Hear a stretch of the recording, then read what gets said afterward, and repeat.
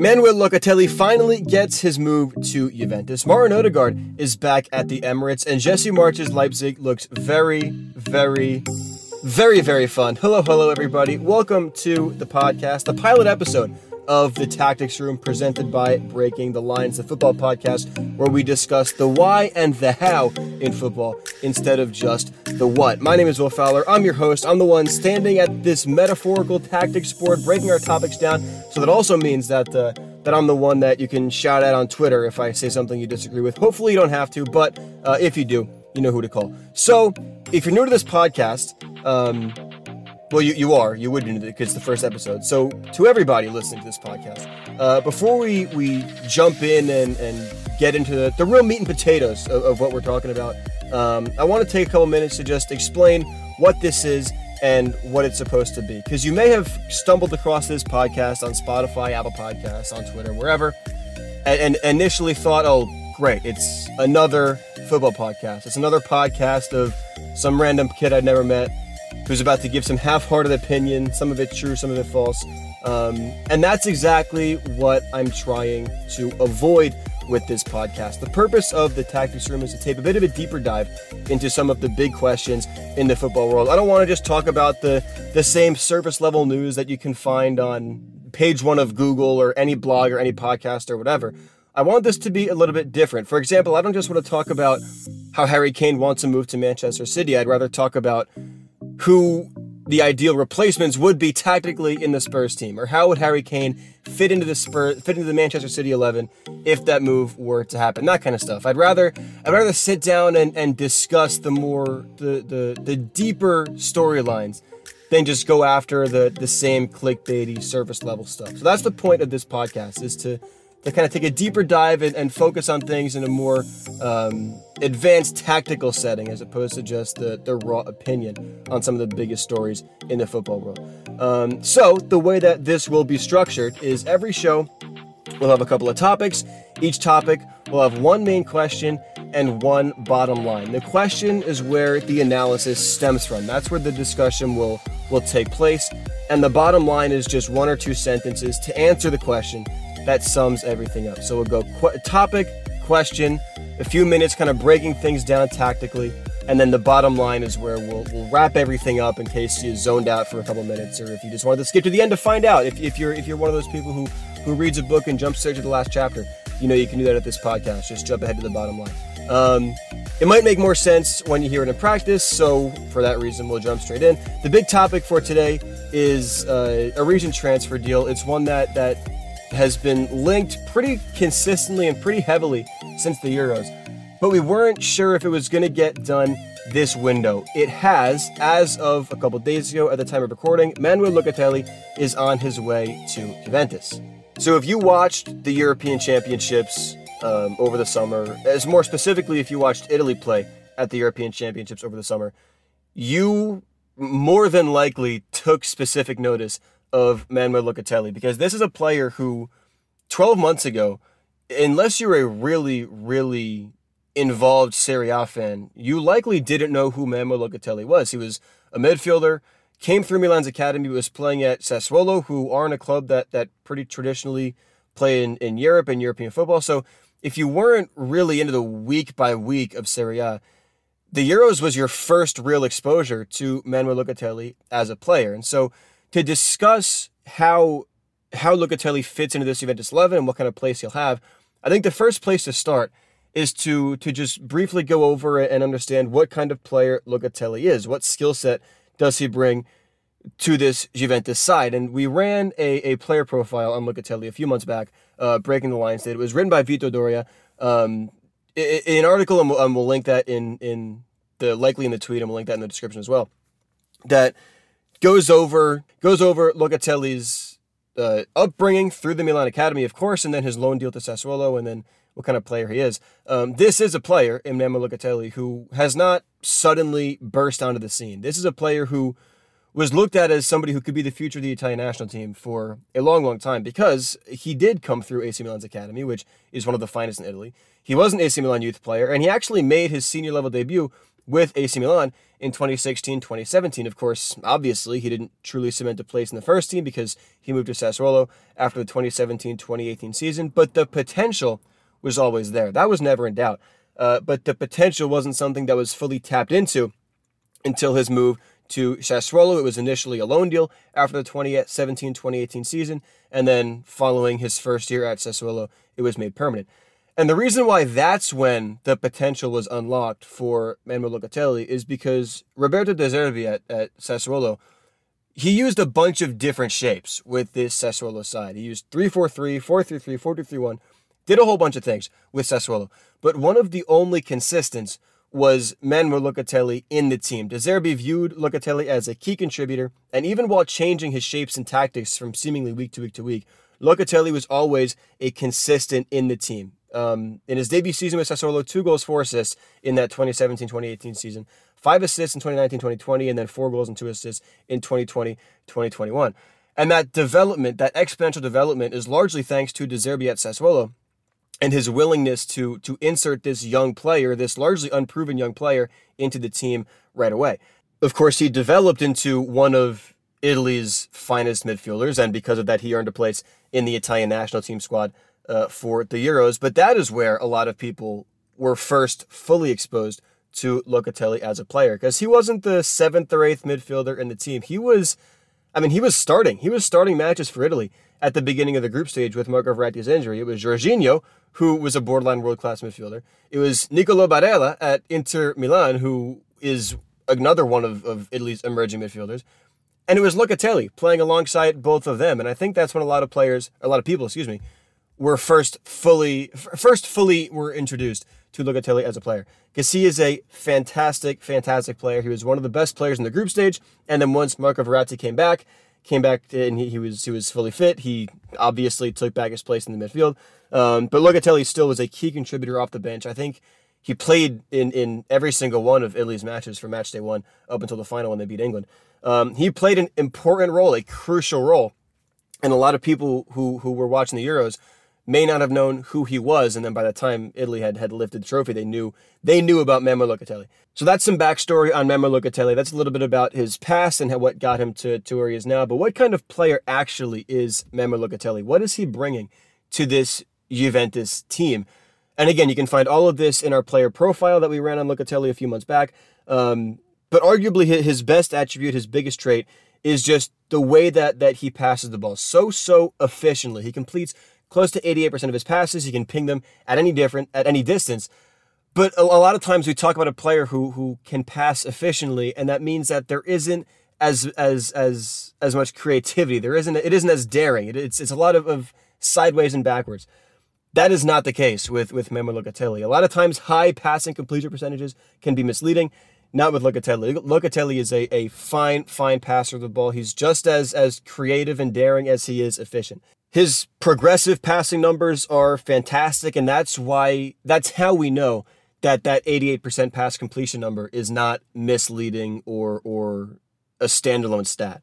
8.3 progressive passes per 90, that's 98th percentile among all midfielders in the last year. 9.02 passes into the final third per 90, that's also 98th percentile among all midfielders. 1.28 key passes per 90 is 80th percentile.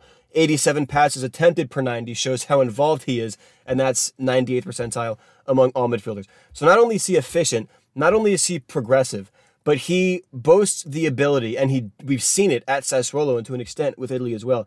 He is the type of midfielder that is extremely comfortable and calm and is able to dictate games from midfield. Because this is a player in Locatelli who at times, he plays at times as a defensive midfielder for Sassuolo. He's a player who will be the deepest of the 3 midfielders. At Italy, we saw him play off to the left with Jorginho in that holding role. But Locatelli can play anywhere, and he'll thrive no matter where he's put into this Juventus midfield.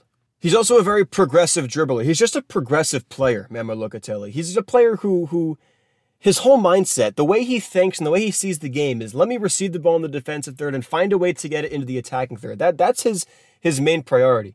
And you can see that with the way he plays, but also just with his numbers. A very progressive dribbler, 5.9 progressive carries per 90. That's 83rd percentile among all midfielders in the last year.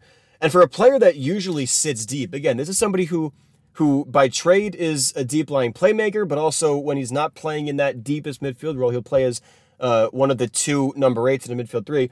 But still, his heat maps, he does like to sit a bit deeper. But for a player who sits there, he creates plenty of chances. 2.68 shot creating actions per 90. That's 83rd percentile among midfielders. And 0.31 goal creating actions per 90 is 76th percentile.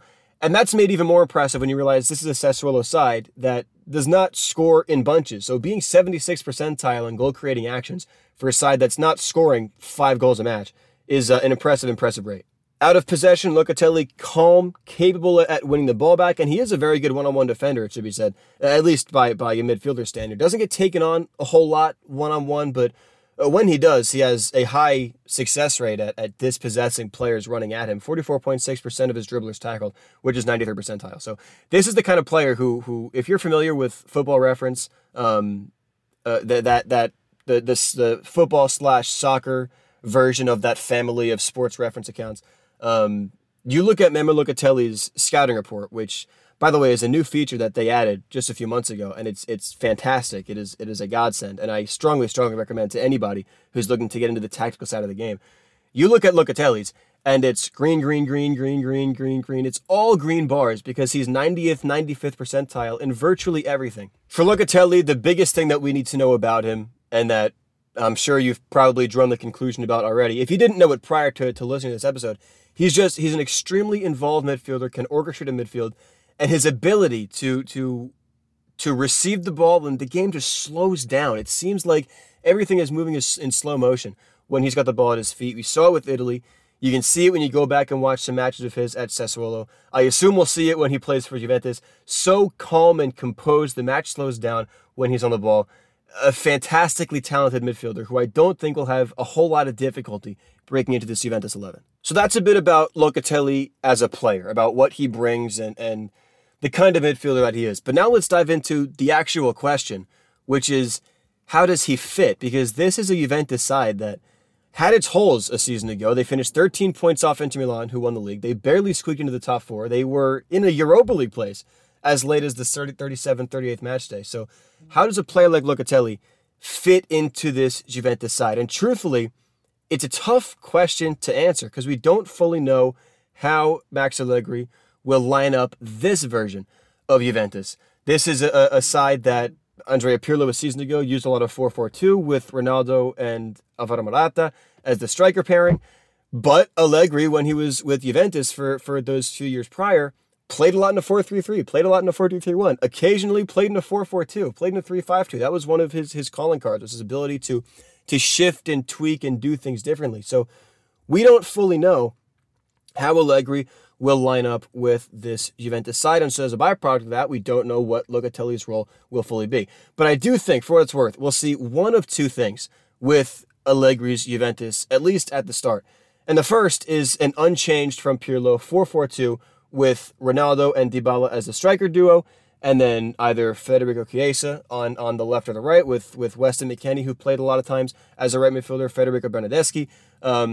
This Juventus side has no shortage of players who can play as wide midfielders, so that 4-4-2 is something that Allegri can use. Even if it's not going to end up being his primary formation, it's something that he can use at least at the start to keep the players familiar with what they've been doing. Of course, that also gives Juventus the flexibility to transition to a 4-3-3 mid-match. Of course, if you got Chiesa or Bernardeschi, those are players who are by trade midfielders, but have no problem with playing on one of the wings of an attacking 3. And you've got Ronaldo, who's comfortable on the left, and Morata, who can play as a center forward. But the other thing that we could see is more Allegri's Juventus as opposed to Pirlo's Juventus, which is a 4-3-3/4-2-3-1 that, again, Allegri used a lot in his first stint with Juventus. Ronaldo on the wing, and then either Alvaro Morata or Paulo Dybala playing in that center forward role, which, truthfully, Dybala reclaiming that role would not surprise me because Allegri loved him when they were together at Juventus. Chiesa on the right, and then a 3-man midfield. The good news for Locatelli and Locatelli fans is that I think he fits into both teams just fine. We talk about that 4-4-2. The only two places that Locatelli can play in that shape realistically are those two central midfield roles, the ones that are playing in the middle alongside Chiesa and theoretically McKennie, because that's my U.S. men's national team propaganda, is McKennie over Bernardeschi over on the right. But Locatelli is a player who can slot into that number 8 role and play just fine. I think his game is one that benefits from a 4-3-3 a bit more, but again, Locatelli does virtually everything well aside from finished chances inside the 6-yard box, and that's fine because he's never there. Realistically, in that 4-3-3, you probably pair Locatelli with a player like Adrien Rabiot, somebody who's a bit more defensive-minded, who can tuck in when Juventus are in possession, can drop in front of the center backs, allow Locatelli to maybe move forward a bit, a player who obviously Locatelli's a bit more skilled and comfortable on the ball than Rabiot is. And playing him alongside Rabiot gives him that freedom because, he has less defensive responsibility now. He does have a bit more freedom and creativity to get forward, find space, and pull strings a little bit closer to goal. The player who was in that role last season was Rodrigo Bentancur, and that's what makes things difficult, I think, for Max Allegri, is statistically, Locatelli and Bentancur are similar players. They share much of the same skill set. Bentancur is a player who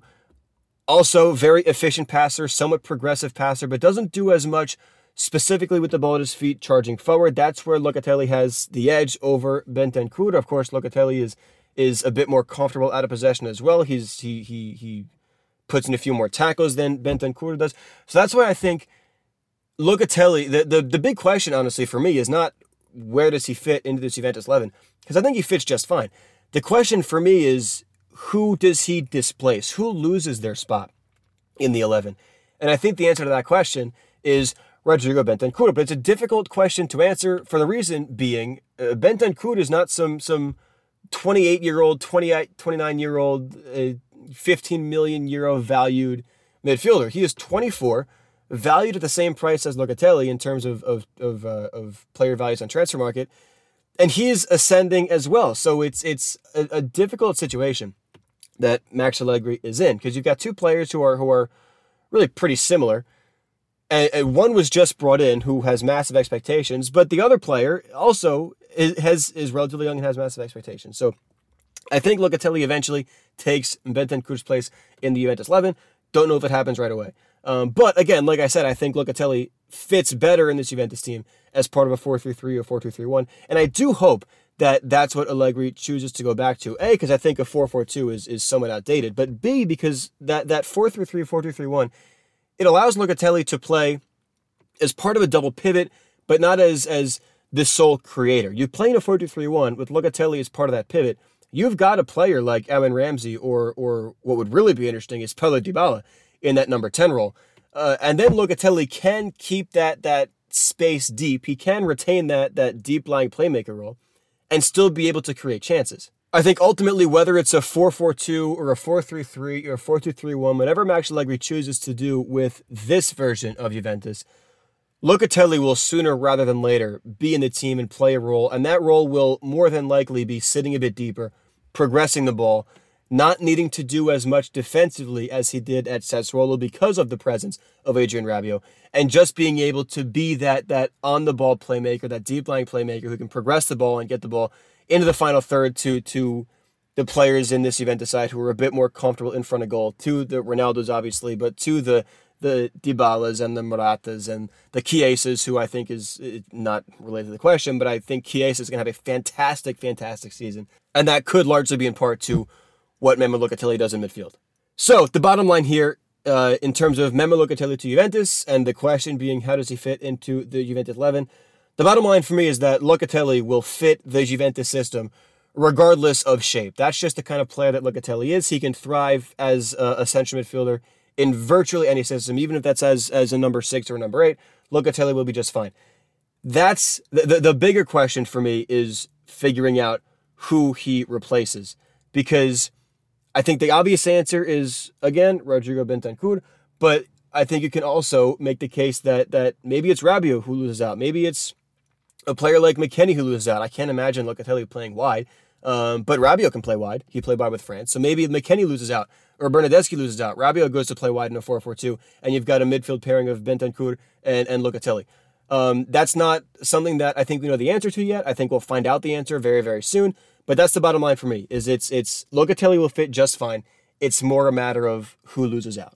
So that's the big story, Memo Locatelli, and the way that these episodes will go is there'll always be one big story that we spend most of our time on. And today, of course, that was Locatelli. We spend 15, 20 minutes kind of breaking down who he is and how he fits and whatnot. That's the big story.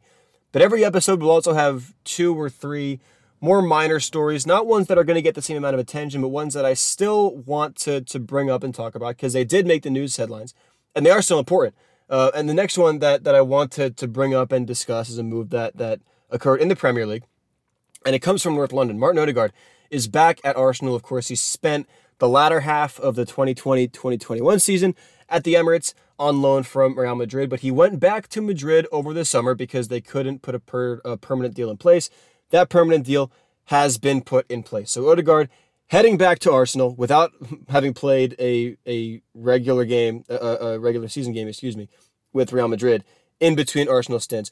Odegaard is back. My question is not how does Odegaard fit into this Arsenal team because, it's repetitive, first of all, but also I think there's more interesting angles to discuss this from. The question that I'm interested in is how will this Arsenal be different from the 2020-2021 version of Arsenal that saw Odegaard in it? Because although it's only been a few months, it's only been, the season ended in May and now it's August. It's only been 3 months. But this is a different Arsenal team. And there's 2 reasons. One of them is relatively minor in the form of Albert Sambi Lokonga. It seems like Mikel Arteta, I don't know why I forgot Mikel Arteta's name for a second, but it seems like Mikel Arteta is very high on Sambi Lokonga. He started Arsenal's Premier League opener against Brentford. But the second reason, and the bigger reason, why this Arsenal is different from the 2020-2021 Arsenal is Emile Smith-Rowe has emerged from last year being a top youth prospect, a player who could develop into something really, really special, and who is starting to develop into something really, really special, to a player now who is, I would say he's borderline undroppable in this Arsenal team. A, because of the youth he provides, the fact that he's an academy graduate, but he was one of Arsenal's only good players against Brentford in the season opener. It was him, it was Kieran Tierney, and we saw their class exude for the full 90 minutes in a match where there wasn't much to write home about for Arsenal. Emile Smith-Rowe was fantastic. And the reason why that makes things difficult is both of those players, Martin Odegaard and Emile Smith-Rowe, play best as number 10s. They're 2 creative players who like to get into the final third, and we don't see a whole lot of teams that play with 2 traditional number 10s. Even Manchester City. We talk about a team, could you imagine a midfield with Jack Grealish and Kevin De Bruyne in it? Well, say a prayer for the third midfielder, for the love of God. Say a prayer for the guy who's taking on all of the defensive responsibility now, because you've got De Bruyne and Jack Grealish streaking into the penalty area, getting wide, putting crosses in, leaving the center of the park open. So even Manchester City, I don't think we're going to see that Grealish-De Bruyne pairing in midfield super, super often. I think it's more likely that we'll see Grealish playing on the left side of an attacking 3. I just think that having 2 out-and-out number 10s, or a 3-man midfield with 2 players who are looking to play as a number 10, puts too much defensive responsibility on that third midfielder, the one who's playing deeper, the holding mid. Especially in an Arsenal team where that third midfielder is Thomas Partey, who is class. He's a class midfielder. We saw it at Atletico Madrid, but we've yet to see that with Arsenal. Now, because of that, we rarely saw last year an Arsenal team that started both Emile Smith-Rowe and Martin Odegaard, despite them playing with the same club for 6 months. And that's what I really wanted to go back and find out, is how often did these guys actually play together in 2020, 2021? What can we go off of? And the truth is that there's not a whole lot that we can go off of. The 2 did play together. 2 of the only matches that they played and started together were the 2 legs of the Europa League semifinal tie against Villarreal. We saw Smith-Rowe and Odegaard both start both of those matches. But the reason why they were able to is because in the first leg, there was no Aubameyang or Lacazette. In the second leg, there was no Lacazette. So we saw in the first leg, Emile Smith-Rowe played as a false 9, not as a midfielder. And in the second leg, Odegaard played as a left wing with Aubameyang central and Smith-Rowe, as the lone number 10. So we really haven't seen Arsenal with both Smith-Rowe and Odegaard playing together in midfield. But when you bring in a player like Odegaard, You don't bring him in to sit on the bench, and you're certainly not going to put Emil Smith-Rowe on the bench consistently in favor of Martin Odegaard. But when you've got Aubameyang and Lacazette, and arguably Nicola Pepe and Bukayo Saka taking on the right side of an attacking three, you don't have those options available to you. You can't play Odegaard regularly on the left side of an attacking three. You can't play Emil Smith-Rowe as a false nine unless you want to drop out Aubameyang or Lacazette. Maybe you do if you're Mikel Arteta, but I think that there are better options elsewhere. So how could we see an Arsenal team with Odegaard and with Emil Smith-Rowe line up? The first is by playing in that 4-3-3 with both of them playing as number 8/number 10s and saying all the prayers in the world for Thomas Partey or Granit Xhaka or whoever that third midfielder is. Now you think that might be a bit negative in midfield, but the pro obviously is that both Odegaard and Smith-Rowe get to take on relatively central positions. They both get to be in the middle third, in the attacking third, creating chances. So that's an argument of, well, maybe it's one of those concede twice, score three arguments where, yeah, we're giving up something defensively in midfield. We're probably going to lose out on possession. We're probably going to face a few more shots if we play with the midfield with two number 10s. But you're going to be that much better in the possession and the attacking phases of the game because you've now got these two very creative players. Now, we could theoretically also see one of Odegaard or Smith-Rowe play as part of an attacking three. And again, we saw that last year when Aubameyang and or Lacazette were not fully fit.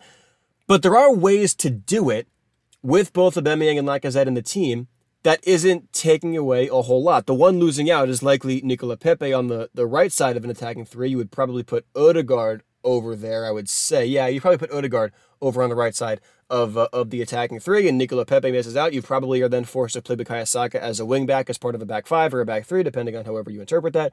That is an option, to have Odegaard on the right side of an attacking three. It includes Aubameyang on the left. It includes Lacazette in the middle, with Emil Smith-Rowe as the lone number 10, which is a position that he would thrive in. And that's also something that I think would be relatively seamless for not just Odegaard, but for this Arsenal team as a whole. Because even when Odegaard was playing as the number 10 with Arsenal, he still liked to get wide, take on wide positions, take on wide defenders, and put in crosses. So playing him on the right side of an attacking three lets him continue to do that. He's still playing largely the same role that he played when he was with Arsenal a season ago, but you're still keeping three midfielders. The shape allows him to stay there. That attacking three with Odegaard on the right, using that shape allows Odegaard to stay in that position, which assumes a lot of the same responsibilities that he took on a season ago. Obviously, the one missing out is Nicola Pepe, who, say what you want about Pepe, massive price tag coming into the Emirates, has largely underperformed. I think Nicola Pepe is a player who's going to take a pretty big step this season. Again, strictly hypothetical, has nothing to do with the question about Martin Odegaard. Well, maybe it does, because we're discussing how the team would line up, and Nicola Pepe is not in it. But maybe you'd prefer to see Pepe over on the right side, entering his third season with Arsenal, primed to take a big step as part of an Arsenal side that I think a lot would hope has improved on a season ago. And then the other way, of course, is Smith-Rowe on the left, Aubameyang or Lacazette in the middle, and then Nicola Pepe over on the right. But that drops out one of your two strikers. Is that something that you're really willing to do? You do get both of your creative midfielders in the team to an extent, but you're losing out on one of your two real premier finishers, goal scorers, composed players in front of net. There is a way to have Odegaard and Smith-Rowe both playing in midfield, though, without driving your defensive midfielder insane. And it would require some tactical evolution. It would require something that Arsenal we haven't seen from at all. But it's not entirely impossible, and it's because of Mikel Arteta's previous tutelage under Pep Guardiola. It would involve taking a page out of Pep Guardiola's book. And that is, when you're in possession, letting Odegaard and Smith-Rowe get forward, get into the final third, do what they want, but then instead of having your one lone midfielder just by himself in the middle of the park, bringing a fullback into midfield, kind of playing that João Cancelo role that Pep Guardiola uses with Manchester City, bringing a fullback into midfield and having him play as another pivot, another player that can be used to create passing patterns and allow Arsenal to keep possession of the ball for longer. And I don't think, truthfully, this is totally impossible or unfeasible. A, because yes, Arteta studied that under Pep Guardiola when he was Guardiola's assistant at Manchester City. But also B, you don't need some world-beating superstar right back to play that role. You just need a right back. You need a defender who is comfortable on the ball, a player who completes his passes and is difficult to dispossess. And at first glance, you're like, oh, well, Arsenal have nobody who can play that role. They have their defense is in need of some help, and you're not going to have that be Kieran Tierney, obviously, because you'd rather him stay wide and put crosses in, because that's his best attribute. But even if it's not Tierney, Arsenal still do have two fullbacks who complete passes at an above-average rate for wide defenders, who are very difficult to dispossess relative to other wide defenders. And those players are Callum Chambers and Hector Bellerin, two players who take plenty of flack, and understandably so. But when it comes to completing passes and keeping the ball, Callum Chambers and Hector Bellerin are actually both well above average compared to other fullbacks. And that's why I think that's a role that one of those two could play. Obviously, it comes with some defensive responsibility out of possession, because then that's when they would retreat to the right back role. Maybe you don't trust them a whole lot out of possession, and that's certainly a fair criticism. But if you're looking for a way to keep Emile Smith-Rowe and Martin Odegaard both in the team while not compromising your attacking three of theoretically Aubameyang, Lacazette, and then either Nicola Pepe or Bukayo Saka, that could be the way to do it.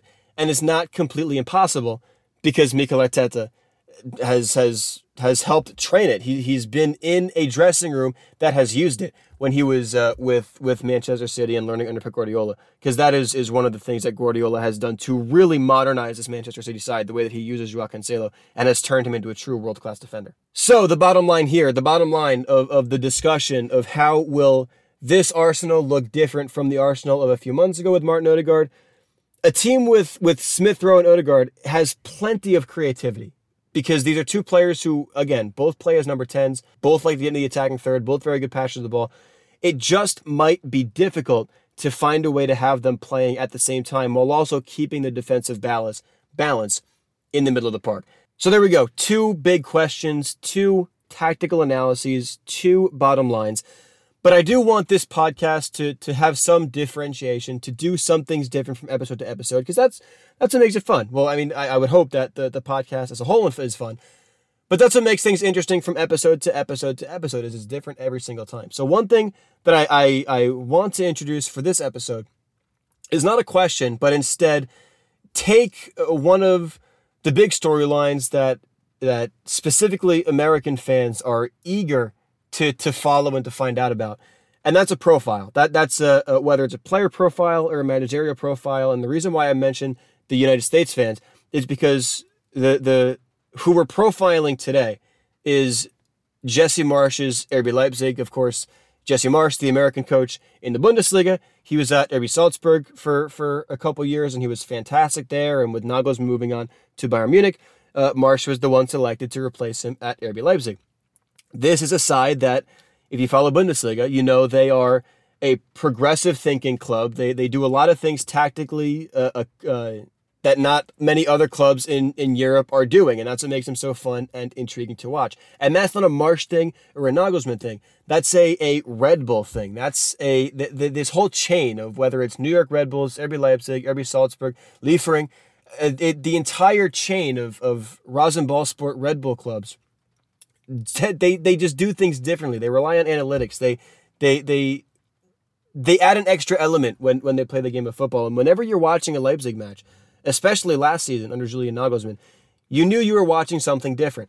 And it seems like this year it's going to be much of the same for Jesse Marsch's Leipzig. Things didn't get off to a great start. A 1-0 defeat to Mainz on match day 1, but they picked apart Stuttgart 4-0 in their most recent match. That was yesterday at the time of recording. And even with that poor result on match day 1, it looks like this version of Leipzig under the American is going to be a lot of fun. So let's break it down. So the most obvious change and the most immediate one is a structural one. It's a tactical difference.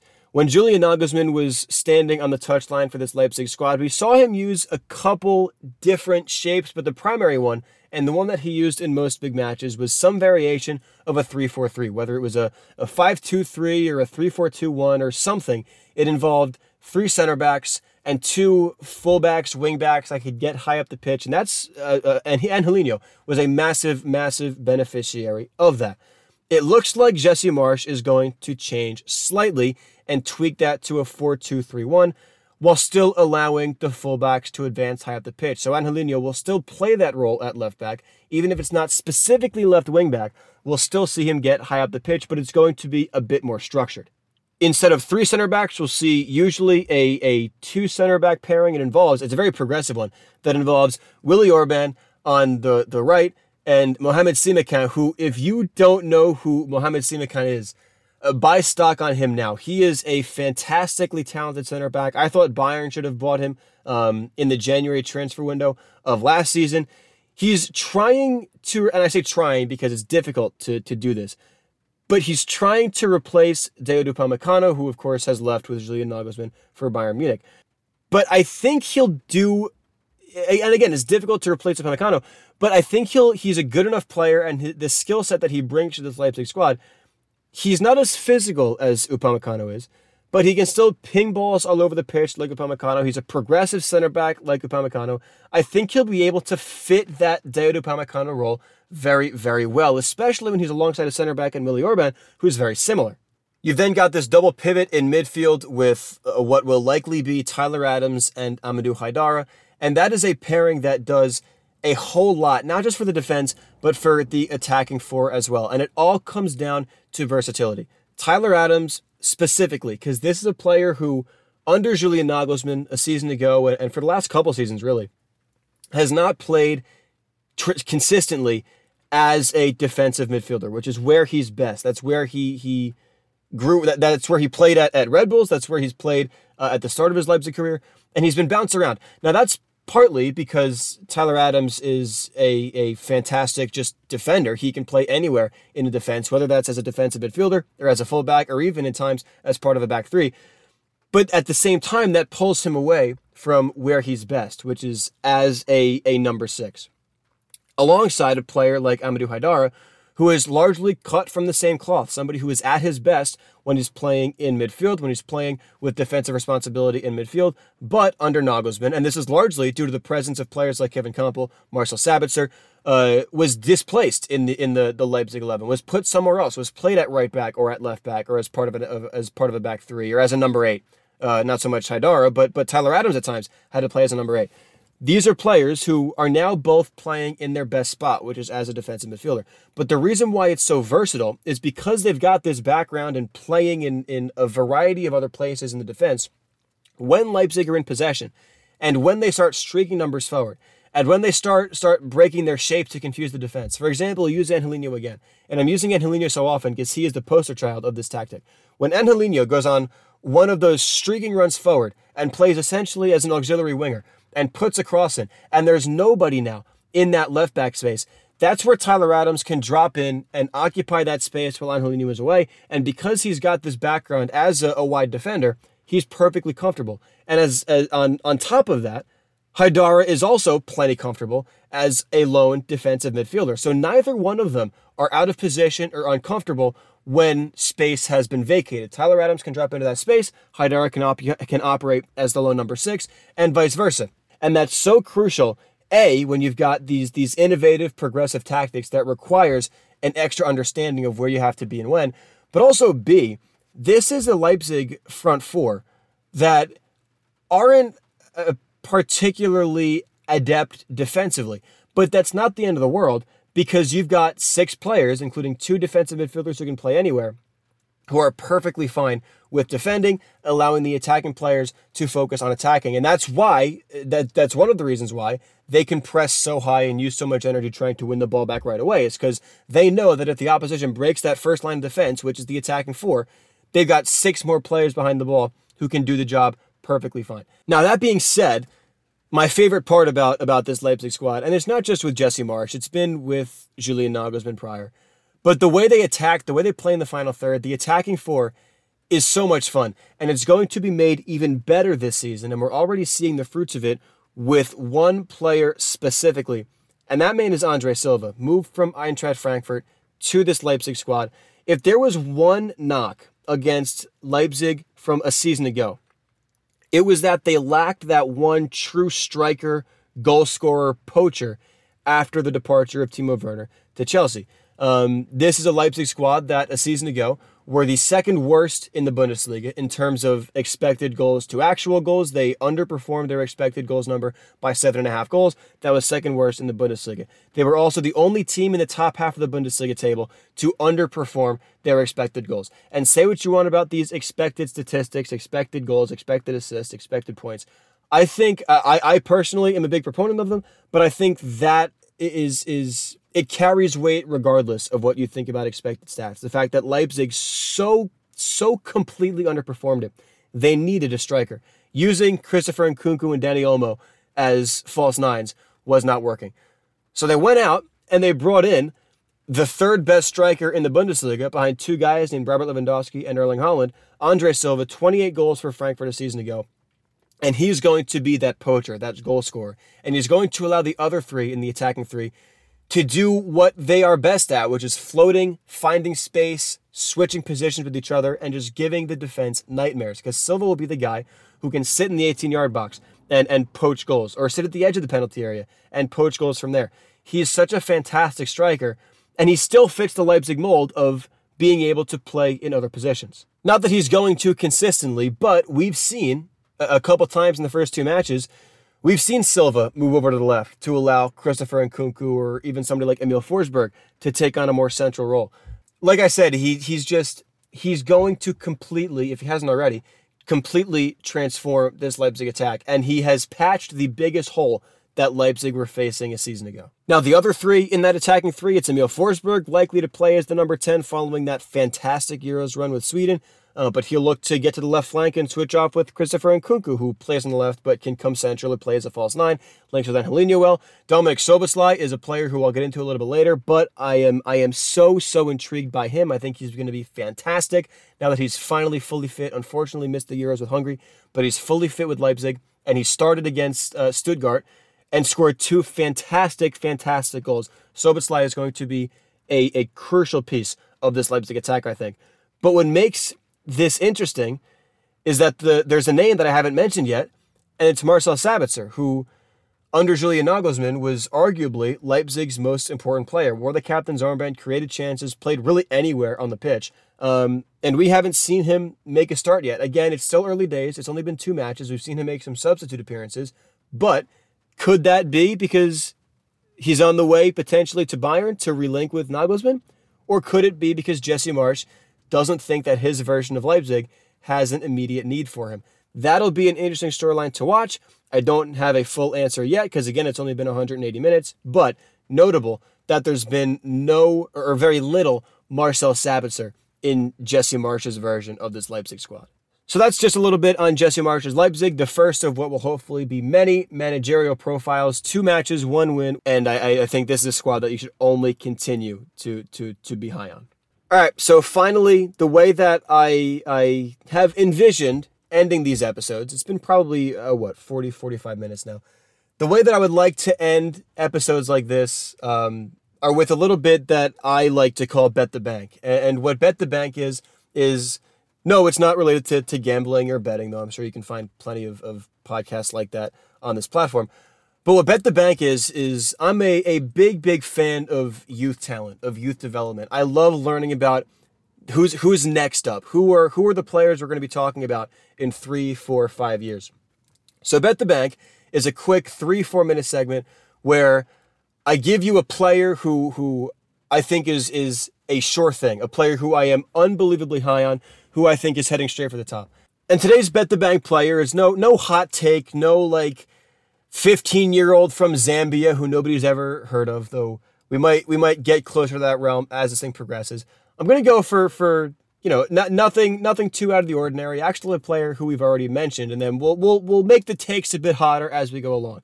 But my Bet the Bank player for episode 1, again, is a player who we've already mentioned on this episode, and that's Dominik Szoboszlai, somebody who seems to already be making so many headlines and turning so many heads, despite having only played a handful of minutes in the Bundesliga. We knew of him at Salzburg. He was one of the best young talents outside of Europe's top 5 leagues at RB Salzburg, and then he makes the move to Leipzig in, I believe it was the January window from the 2020-2021 season that we see Dominik Szoboszlai make that move make that jump to one of Europe's big leagues. He stays in the Red Bull ladder. And we saw him for, I suppose, with the second time in the Bundesliga against Stuttgart, because when he made the move to Leipzig, he was hurt. We didn't see him a whole lot. And that injury, so unfortunately, forced him to miss the European Championships. Because we saw that Hungary side in the Euros, in that so-called group of death in which none of the nations advanced past the round of 16. But we saw the fits that Hungary gave all three sides. We saw them stay 0-0 with Portugal into the 80th minute. We saw them draw with world champions France. We saw them almost beat Germany on match day 3.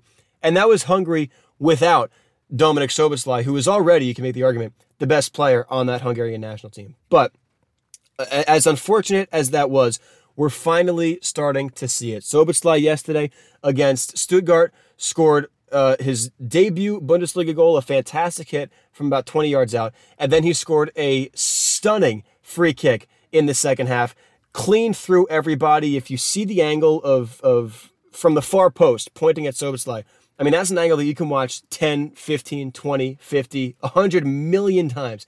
Just such a physically and aesthetically pleasing goal from Dominik Szoboszlai. But that's no fluke. This is a player who is heading for the top. He's an entertainer. I saw on Twitter people describing him as an entertainer. That's exactly what he is. He's fantastic in the final third, creates loads of chances on that right side, can play essentially a bit as well.